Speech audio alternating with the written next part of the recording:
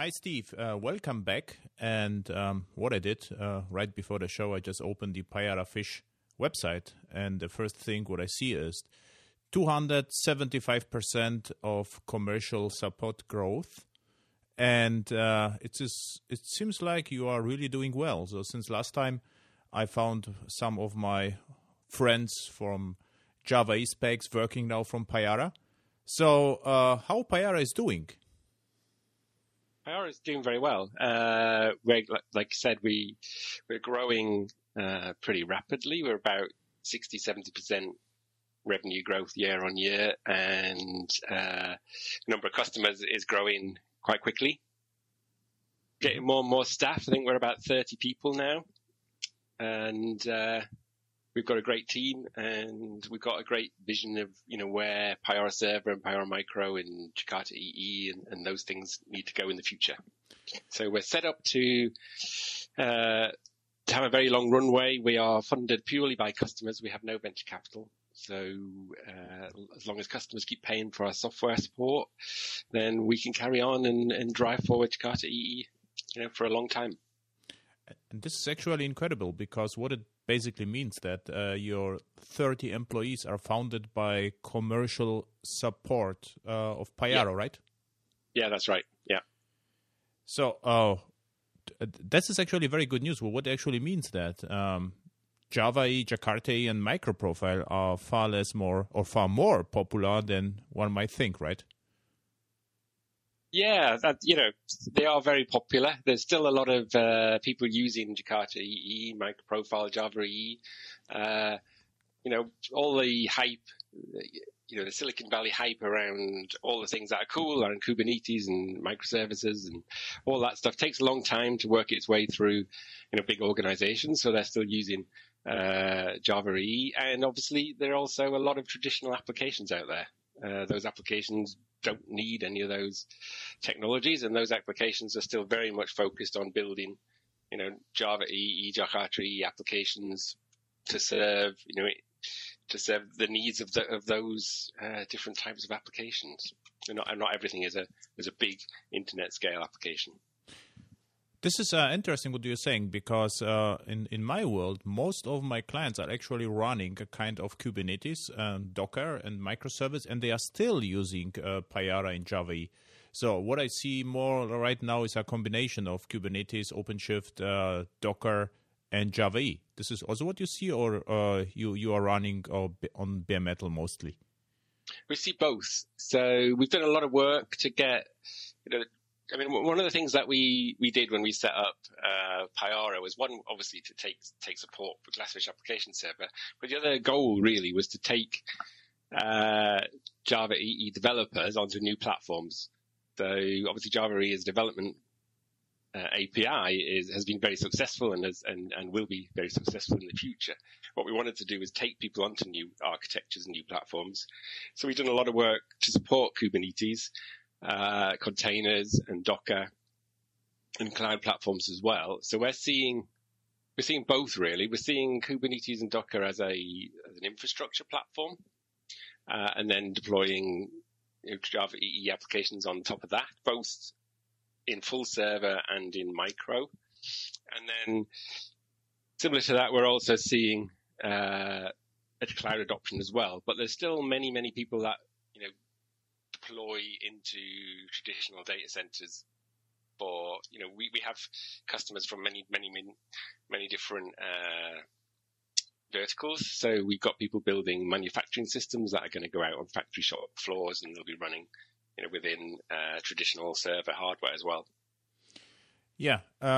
This is also what I never understood, because Kubernetes or Docker for me is not a programming model. So you cannot just, run a Docker or Kubernetes application. So you will have to do something inside. I mean, you need a programming language, you need something. So this is not that different to what was before. And for me, the programming model from Microprofile, Jakarta, and Java, they are actually very productive. So with Jakarta or Microprofile, we get a productive and proven programming model, which can be run on bare metal or Kubernetes, right? Exactly. Yeah. I mean, so to support Kubernetes actually doesn't take a lot of effort, because it's very much of an infrastructure type technology. It's not a programming model in its own right. The only thing you need to do is understand the sort of immutable nature of containers and build that into your runtime so that you can move from one environment to another, and support that. So it's not the programming model that has to change. It's more the runtime ourselves. So they say Java EE microprofile is very productive to build applications that can run within a Kubernetes infrastructure, and that could be doesn't have to be a microservices application to run in a Kubernetes infrastructure. Exactly. But what we had to do,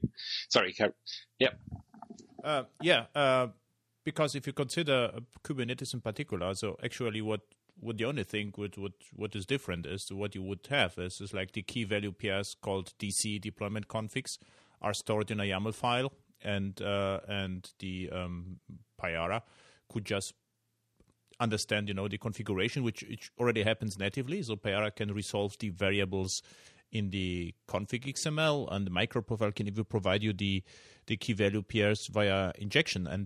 And there's also Kubernetes thing is like the CPU and memory requests and maximum, but this is more like the Java SE thing and less like application server thing. So what I'm interested in now, what you did in particular, to support Kubernetes better. It's basically what you said there. So we did work. So we've done a few things, and we've done some in the latest release as well. First thing was to externalize config and read that configuration from from Kubernetes, or essentially get it provided by Kubernetes through secrets directory or through environment variables. And what we did was we externalized things like JDBC URLs, JDBC usernames, passwords, connect strings, anything that that would change from environment to environment. We supported variable replacement within the deployment descriptors for like data sources, etc. That's one thing we did, and that allows the user's application to be able to fire up and move between pre-prod and prod or whatever. The other thing we did was we basically changed our clustering so that it could discover other nodes. So to create a cluster or a data grid within Payara, you need to know where the other nodes are, the other instances of Payara running. So we've extended our cluster discovery mode to include looking up Kubernetes service, so that you could use a Kubernetes service name to find the other instances of Payara and then cluster them together. So that's another thing that we've done. And then as we move into later releases, there's a couple of customer requests that we've got. One is to start extending the application server domain mode to support nodes running within Kubernetes itself. So the latest release has some first cut functionality whereby a Payara instance can run in a Docker node, in a Docker container, and Payara, the admin server, can talk to Docker to start and stop that server. And as we go further on and build on that functionality, that will support dynamic instances and can also do some work around maintaining a certain number of containers running Payara and allow it to scale up and scale down. So we can take some of that functionality that may be provided by Kubernetes and allow the DAS to actually visualize those servers. And one of the other requested features from customers was... Wait a second for this, but this is really interesting. So as you said, this would be like a small Kubernetes replacement, a part of the scheduler. And what this would mean is we could get, let's say a Java API to control nodes, Payara nodes dynamically on Docker, right? Yeah, that if you didn't have Kubernetes, you could do that. That would be so. Basically, we've introduced a Docker node type into Payara, which Payara has node types of like SSH and things. We've introduced a Docker node, and the admin server can start and stop those containers on any machine that has Docker on it. Because then we could, for instance, create a dynamic scalability based on some business metrics, right? Yes. That's not there yet. That's the plan, was to be able to create dynamic scalability based on that. This is actually a feature which I didn't thought about. It's like, what the application servers are able to do is just to start and stop instances, what they usually did with Payara's domain server, and WebLogic also did it back then. And what I remember, there was a demo Java 1, a presentation probably 10 years ago, before Java 7. It was supposed to be, the cloud Java E edition, and they already did a demo with the old Glassfish 3, I think, where they were able to dynamically start and stop instances without Docker. You remember that? I do remember. I was actually there. Yeah, I remember that. And they were using the Sun Cloud as was. That never got released. Yeah. I think. Yeah. So it's sort of similar to that. And the other thing that we need to do is obviously the DAS needs, one of the advantages of an application server is a managed runtime. So I'm a great believer in managed runtimes and what they can do for developers. So the other thing we'll be able to do is obviously you even if you just, ignore the DAS starting and stopping instances, what you do want to do is have visibility into that server and what's happening within it. So we'll be extending sort of the monitoring and the visibility of what's happening within your application, within a Docker container, through the DAS, through the domain admin server. So what you could also do is, for instance, aggregate as an additional feature, the microprofile metrics, because right now every node would emit, isolated set of metrics. With that, you can actually aggregate them, right? Yeah, exactly. We could aggregate them. We can do tracing across them. We could graph them and collect them all as a central point. So it's basically extending what would be the normal domain architecture, but into the infrastructure that is Docker and Kubernetes. One other one that was requested by customers is running up Java in pods. Is that sometimes Java will, go away. The pod won't crash, but the application will become very unresponsive. So another feature that customers have asked for is that, when a Payara instance is running in a pod or a container, that it basically indicates to the admin server that it's still alive through a heartbeat through the data grid. And so we've got heartbeat monitoring in now, but we haven't got the point where basically the DAS would kill that pod off so that Kubernetes could potentially manage the life cycle of it, but the DAS would be monitoring and managing the sort of health and metrics within it. Actually, you could even extend Kubernetes by providing like a Payara DAS operator for it, right? Yeah, you could do, yeah. Yeah, this is a true innovative stuff. This is this is really interesting idea, I have to say. It's really interesting. And what I want to ask you, you are talking about the cluster.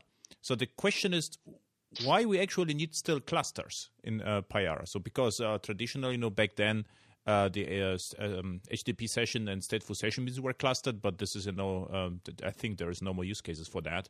So what are you clustering right now? You said there's no use cases. I mean, what are the use cases for clustering, really? They are just bringing data close to the processing.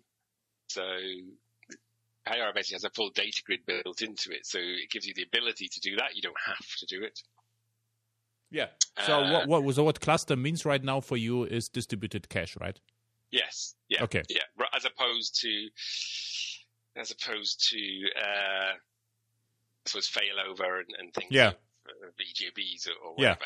Yeah, but traditionally clustering meant, smart proxies, which got the view from the application servers about the IP addresses, and the smart proxy was the load balancer. So this was traditionally what J2E clustering meant. Yes. Now, that's an interesting point. So is that use case gone? Because you could put it through a load balancer and things for HTTP, but then that's another thing to manage.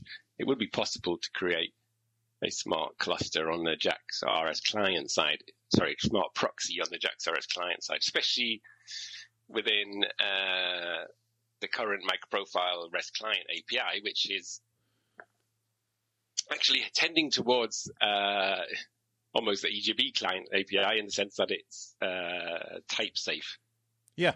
So it's actually possible to resurrect that on the REST model and actually have a smart proxy on the REST client side that could do load balancing through a cluster without load balancers.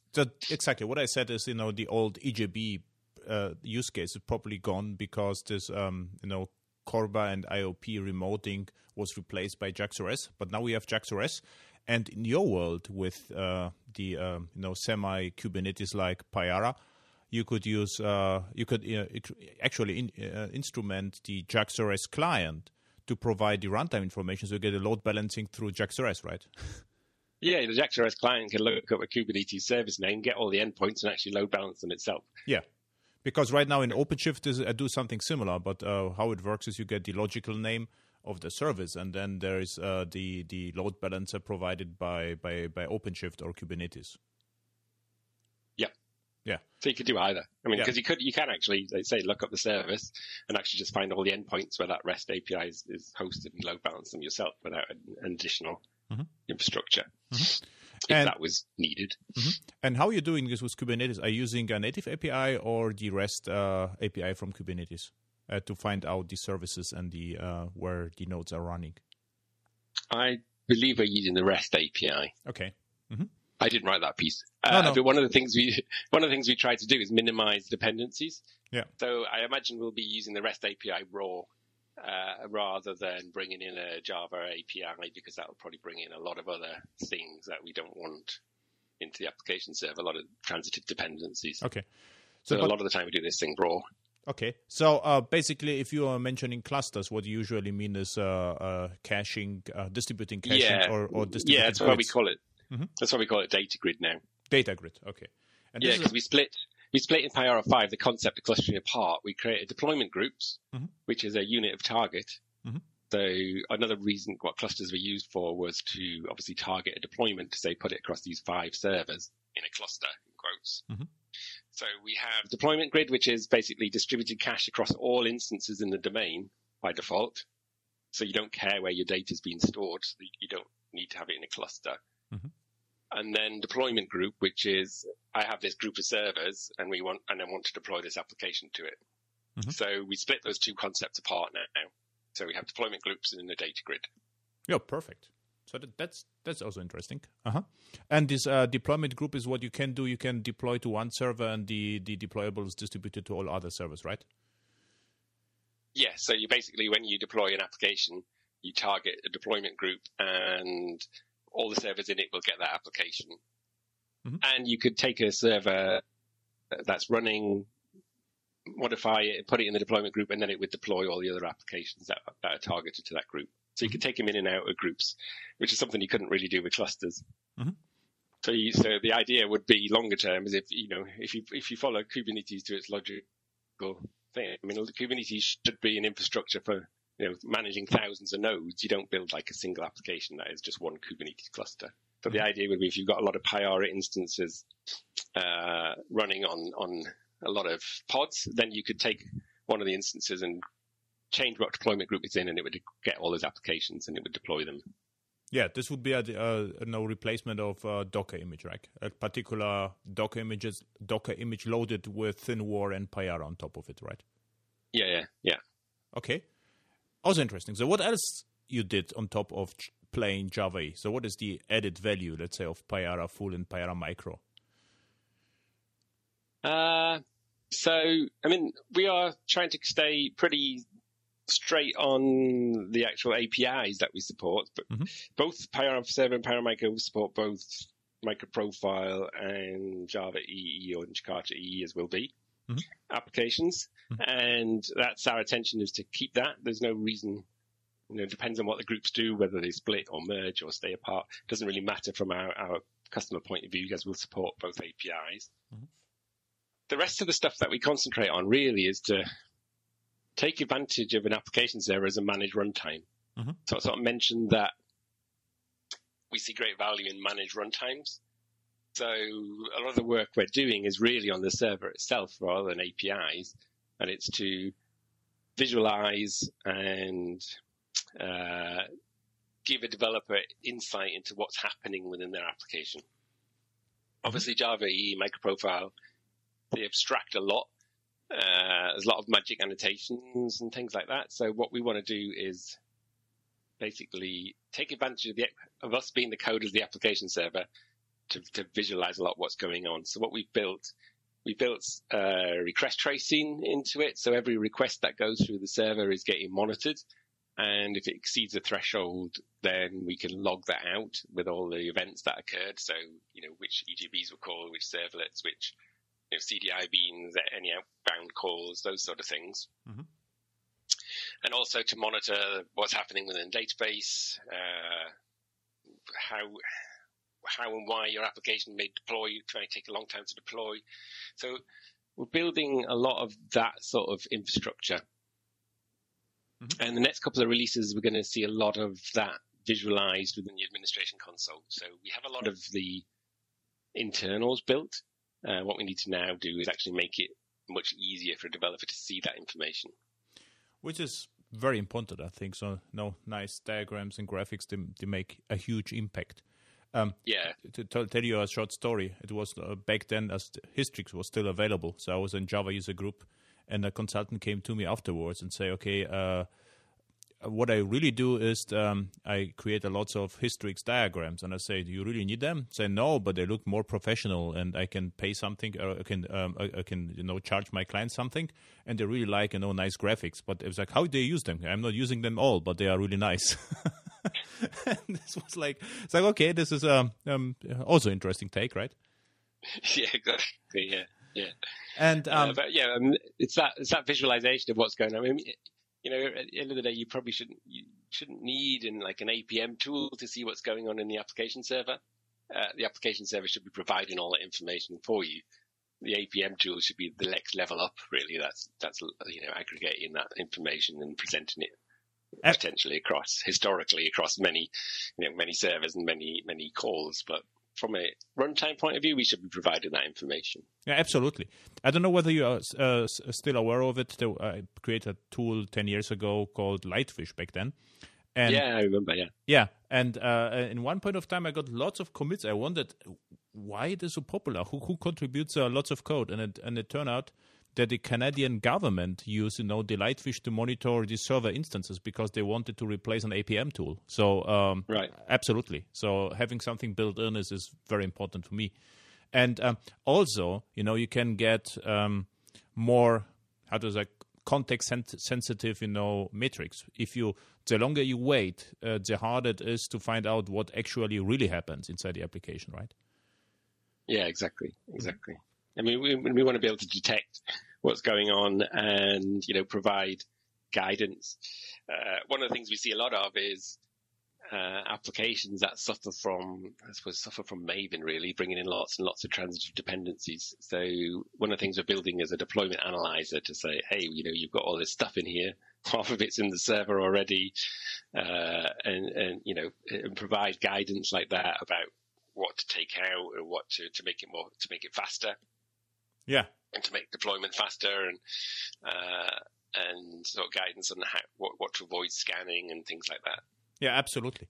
This is also my opinion. So first, use Java SE, then Java E, and then if something lacking, then take a look at third-party dependencies. Do not start, to find something exciting on the internet and include it to your war. It usually causes trouble over time.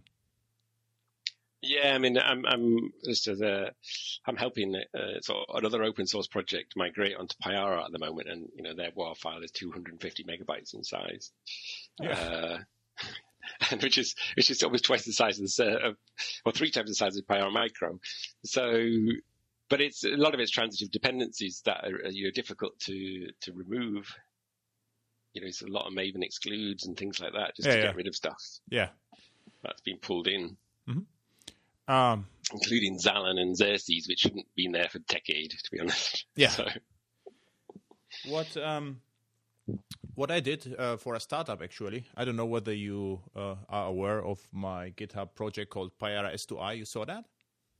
Yeah.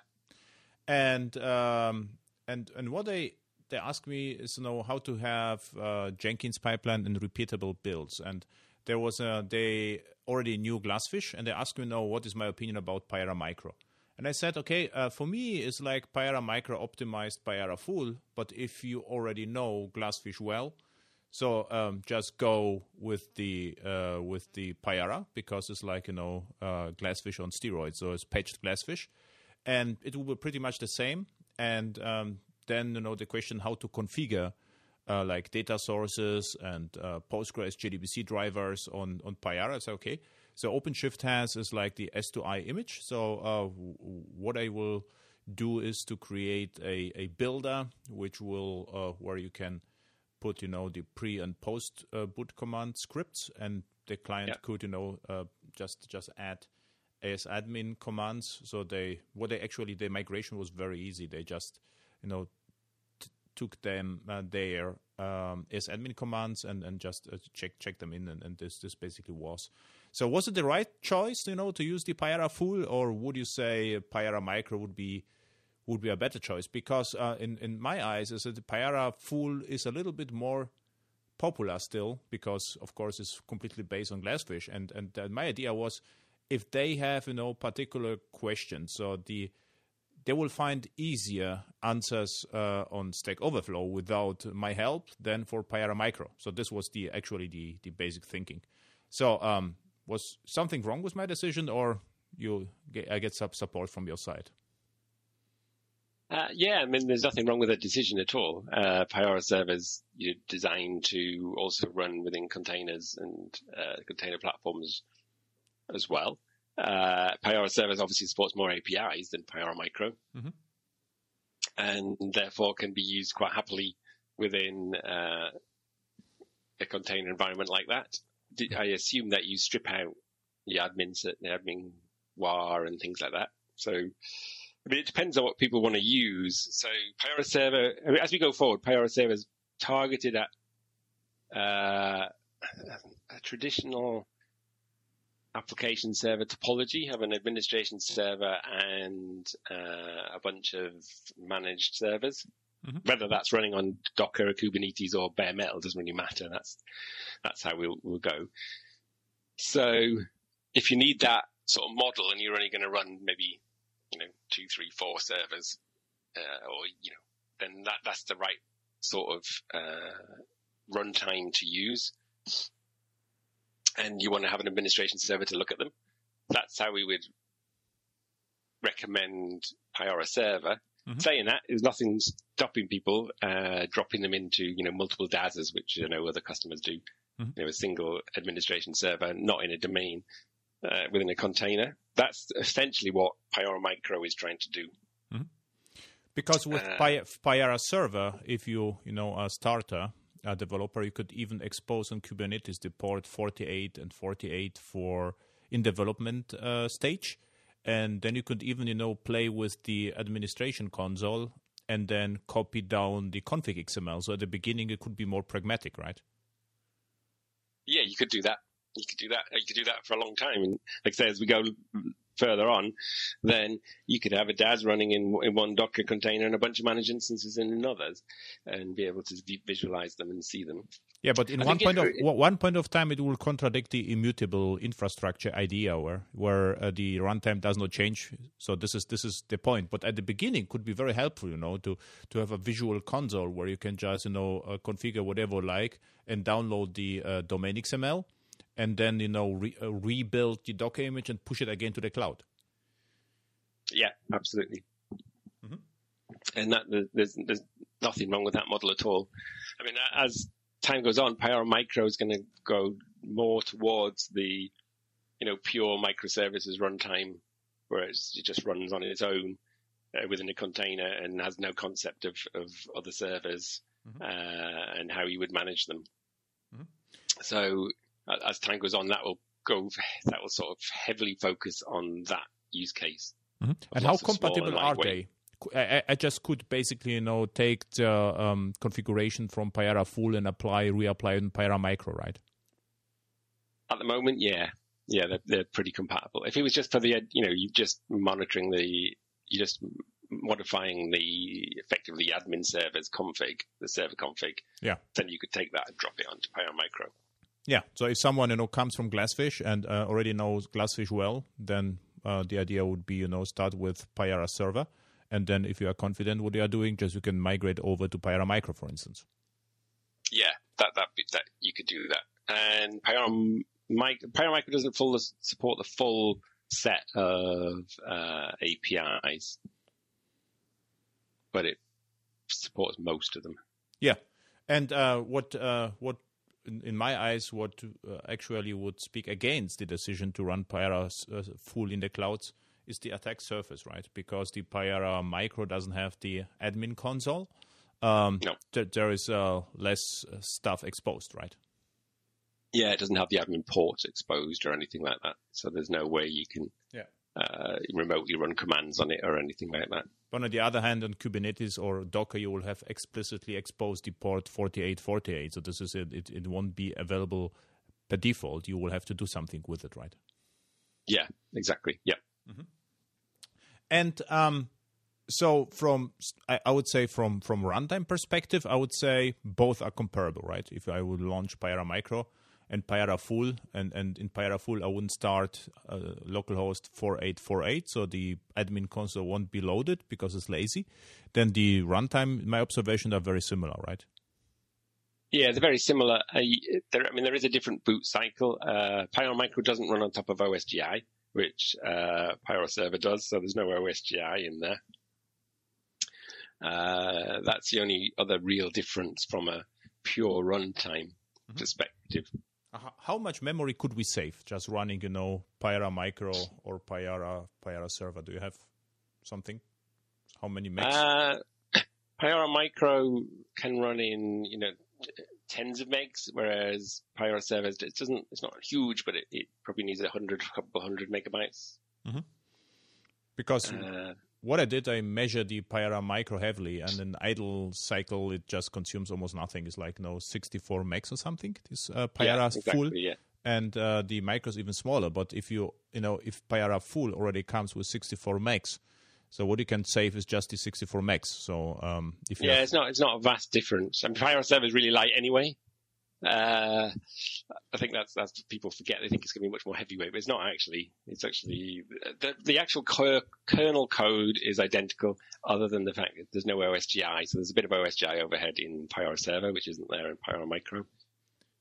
But both of them are, which pushing to be smaller and leaner. So I don't know whether you remember, but I would say 5 to 10 years ago, regardless, when I said something slightly, I would say, how to call it, slightly less optimistic against OSGI. I got about 100 comments on my blog, like how you dare, OSGI is the technology from future, and you can create, modules. And now you are removing OSGI from the server, right?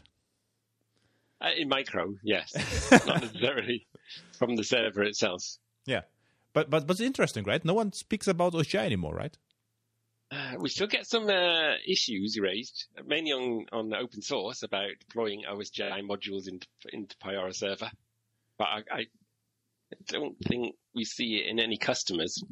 No, but I mean in general, there's there are almost no more talks about OSGI. There is no articles. The OSGI is completely silent, right? I'm not following. I don't follow the OSGI thing, so it doesn't pass my timeline much now. No, it passed my timeline a lot back then because there was the fight between OSGI and Jigsaw back then, and also modularization in Java. So I got lots of, I don't know why, I got lots of requests and my opinion about OSGI. As I was completely involved. Also, sometimes I had to use OSGI in projects, but usually I didn't, and but still was involved. But right now it's silent. It's interesting. Okay, but Payara Server only uses OSGI as a module system. It doesn't use any of the other capabilities of OSGI, around services and things like that. So hence, in Payara's, it actually just uses it as a way to, make sure that all the modules have the right versions and things. Mm-hmm. And which is why it can be stripped out from Micro. It doesn't really affect anything else. Mm-hmm. And also the startup time is also comparable. I would say Payara Micro probably starts, 1 second faster, a little bit faster, but it's not like a huge difference, right? No, because it's, startup time's not particularly slow anyway. Yeah. Yeah. And this is why, I was always a little bit against the Payara Micro, because on projects and conferences, there was like expectation like Payara Micro is the runtime. You have to use the microservices are leaner, faster, and whatever. And was always my impression. It was assumed that the Payara full is slow, bloated, which was never the case actually. So it was like the completely wrong perception what Payara Micro actually is and what Payara full is. And I would understand if someone says, okay, look, you don't need the admin server. We can strip it away, so there is less security issues probably, and it a little bit faster. This is what I would get, but it was like completely wrong perception. And even in one project was interesting. So I wrote like how to call it I was involved in a best practice or a template, and there was assumed it only runs in Payara Micro because it's a microservice framework, and also I always tested with Payara Full. So there was like community perception, like Payara Micro is the cloud edition, and the Payara Full is like the old stuff from 20 years ago. Yeah, I mean the goal of Payara Micro really was to take the Payara server runtime and actually make it so you don't have to install it. Make it so that you're not following a domain model. You're building independent servers that can cluster together and discover each other, and make it so that you could do HoloJar and UberJar and just command line boot. So it's really the boot stuff that's different between Payara Server and Payara Micro, in that there's no installation process. Mm-hmm. That was the goal of it, really, was to build that non-domain model. Boot it differently, just provide it on the command line and make it simpler.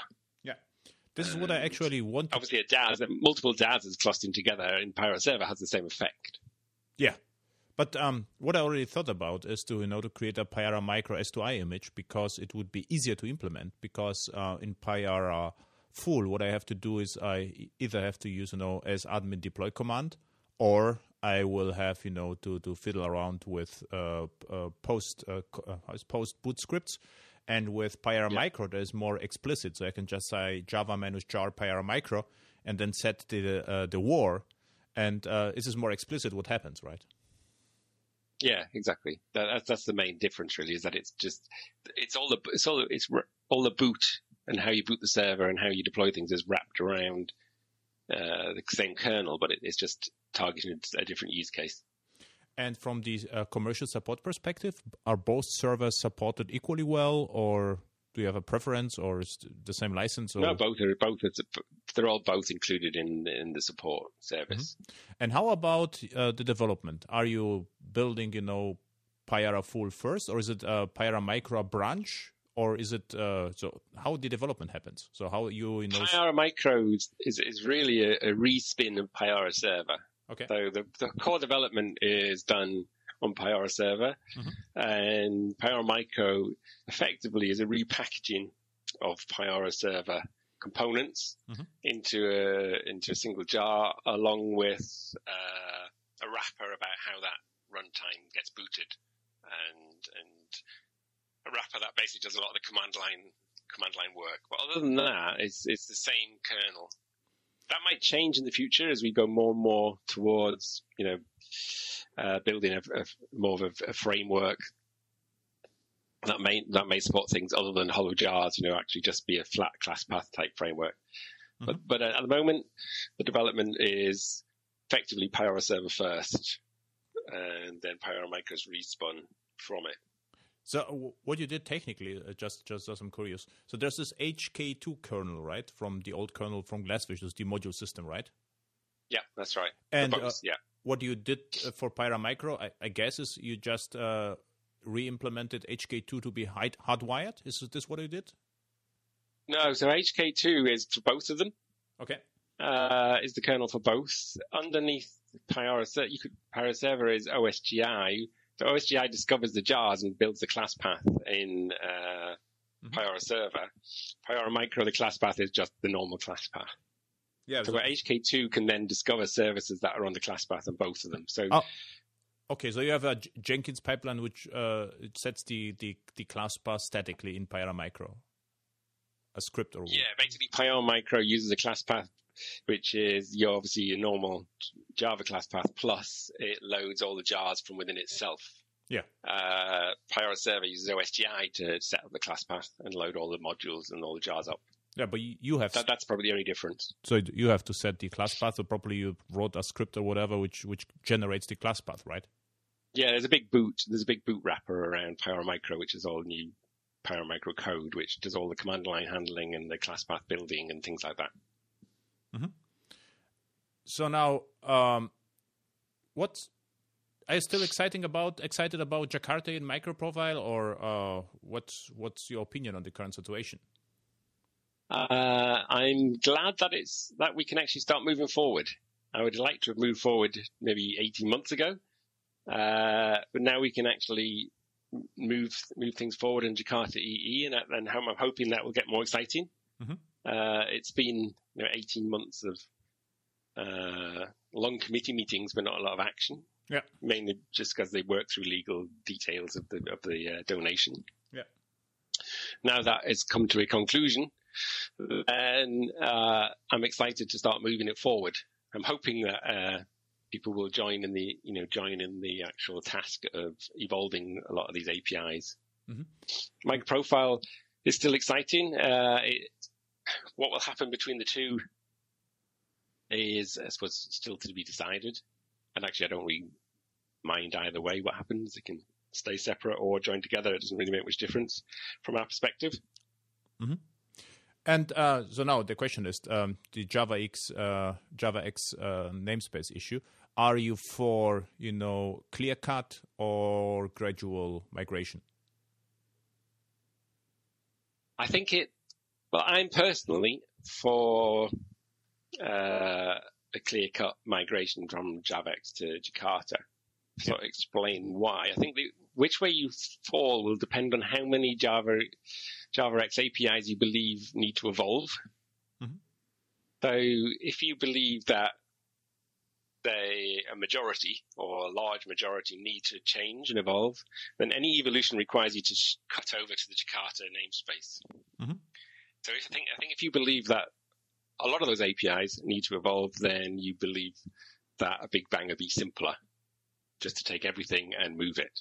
Yeah. If you're on the sort of fence where you think maybe only 20%, 30% need to evolve, then obviously leaving a lot of things that are never going to change on the JavaX namespace is less painful for third parties and the rest of the community out there, because it's not just Java EE. I mean, it's all the other frameworks like Spring and everything that are also heavily affected.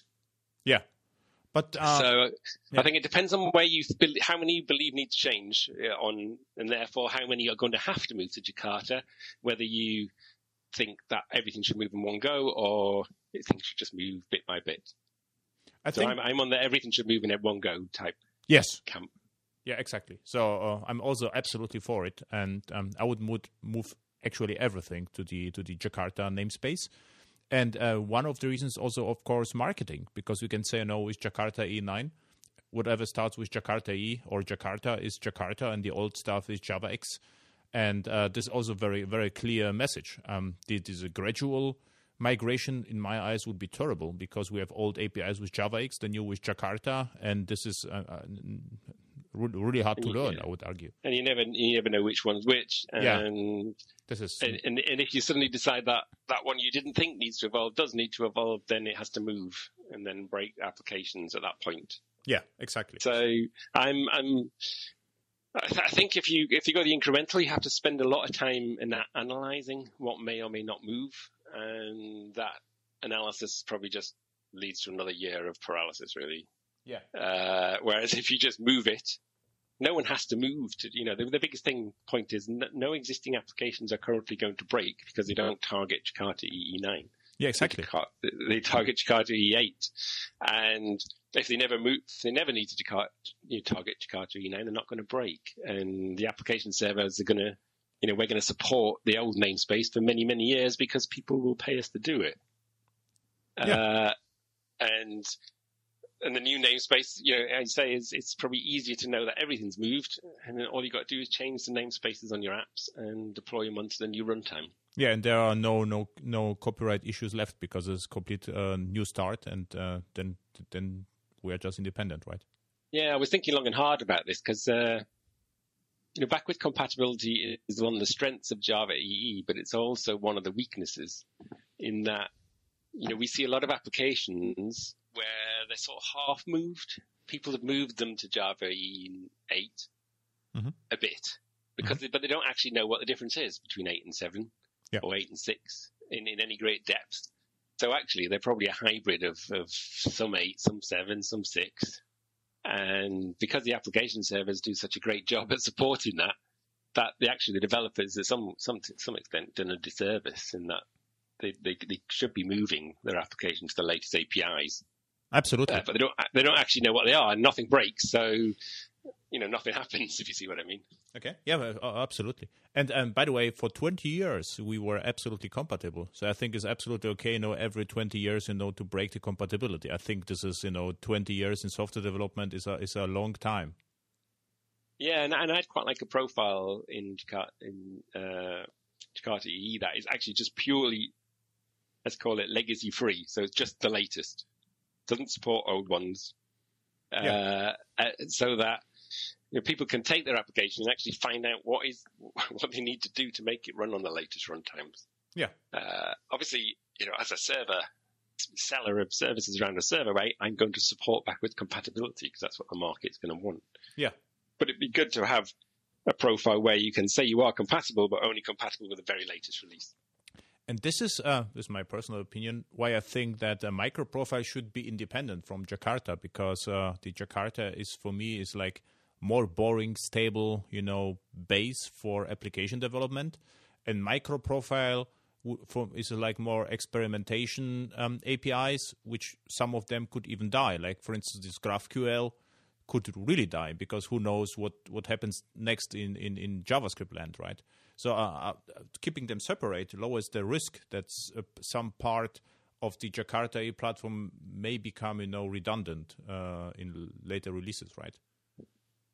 Yeah, and I think we've got much more opportunity to do that within Eclipse Foundation than was before. I mean, both the E4J project as well can create projects that aren't part of Jakarta EE. So if you wanted to mess around with, I don't know, an API for service meshes or something, then it's possible to do that within the open source foundation, and that within the umbrella or branding of either Microprofile or E4J. But then if it becomes successful and stable, then it could actually be formalized as part of the Jakarta EE platform. Yeah, but from the outside view, if you are a developer which has nothing to do, who has nothing to do with, let's say, the Java EE or Jakarta EE or microprofile process, so what you see is like, two independent parts, like Jakarta EE and the microprofile, and the impression is, okay, microprofile moves faster and Jakarta is a little bit slower, and there are runtimes like Payara which support both. So, and this is actually and they are actually separated right now. So in my Maven POM, there are two APIs, Java EE, Java 8, and microprofile 2.2, I think, API. And so this is a clear separation, between both. And so far I know, is microprofile you get 4 releases a year, and Jakarta EE will always move slower. So I think the separation, and it's like a microservice consideration almost. In microprofile comes with 4 releases a year, and I think this cadence would be not very good for Jakarta EE, right? Yeah, I don't think we'll get to any cadence anywhere close to that. No, I think it'll be maybe 1 or 2. One maybe. I'd like to see maybe one every, I don't know, somewhere between a year and 2 years. Okay. So now the question: what is the country with most enthusiasm towards Java EE and microprofile? So you're traveling around the world, you're providing commercial support. So where is Jakarta EE and microprofile the most popular? I don't know about specific country, but regional, I would have said Europe is probably most popular. Interesting. Okay. I would say it's quite a lot of especially Central Europe, Germany. I think that there's a lot of interest in Jakarta EE microprofile. And what is the craziest Payara project you know about? It could be commercial or something interesting. Oh, that's a tricky one, isn't it? But there are lots of crazy projects. I don't know. That's tricky. You stumped me on that one. Yeah, see? You can provide... We do it the next time on the next podcast edition. And what I know... Yeah. I was a few years ago in Poland in a conference invited, and there was a workshop. And what they did is, I don't know whether they... Back then, this was before Payara, but they used glassfish for the European Space Agency, and they created like satellite tracking system with Java E mesh or something like that. And they attended the workshop, so they need a scalable solution. There was a satellite communication system, all with Java E, but I have no idea whether they migrated to Payara or not. But this was at least glassfish based. Yeah, I know there are some big science institutes that are using Payara on some of the accelerators and things like that. I think in the UK, I think they're using it in one of the science institutes. Okay. So cool. Where people can find you on the internet? We're at Payara.fish. Okay. It's quite easy to remember. Yeah. And you are on Twitter as well? I'm on Twitter at LeetJava. LeetJava. Which is my ironic Twitter handle. Yeah, cool. So thank you. And if you have time, we should speak again, in half a year, 1 year. And it's always a pleasure. It's always good to hear your perspective on it as well. I know you sit with a lot of customers and a lot of people using it who aren't customers, just to get, we're always keen to understand how people use it in the real world and what people want. I mean, so we're not VC funded, we're customer funded. So we're very keen to build stuff into the server that is, meeting people's needs. Yeah. So we always encourage people, if they find something that they think is a complete pain in Payara and just think, why does it do this? Why doesn't it do that? Then let us know, and we'll make it that. Yeah, what projects really would like to have is this is really hard to tell, because what the customers, so the sponsors would like to have is like easy to understand software and short development cycles. So they would like to deliver fast. What the architects would like to have is like as the older architects is completely overbloated cargo cult architectures, which are no more sensible. And but this is a less and less project. We get something like this.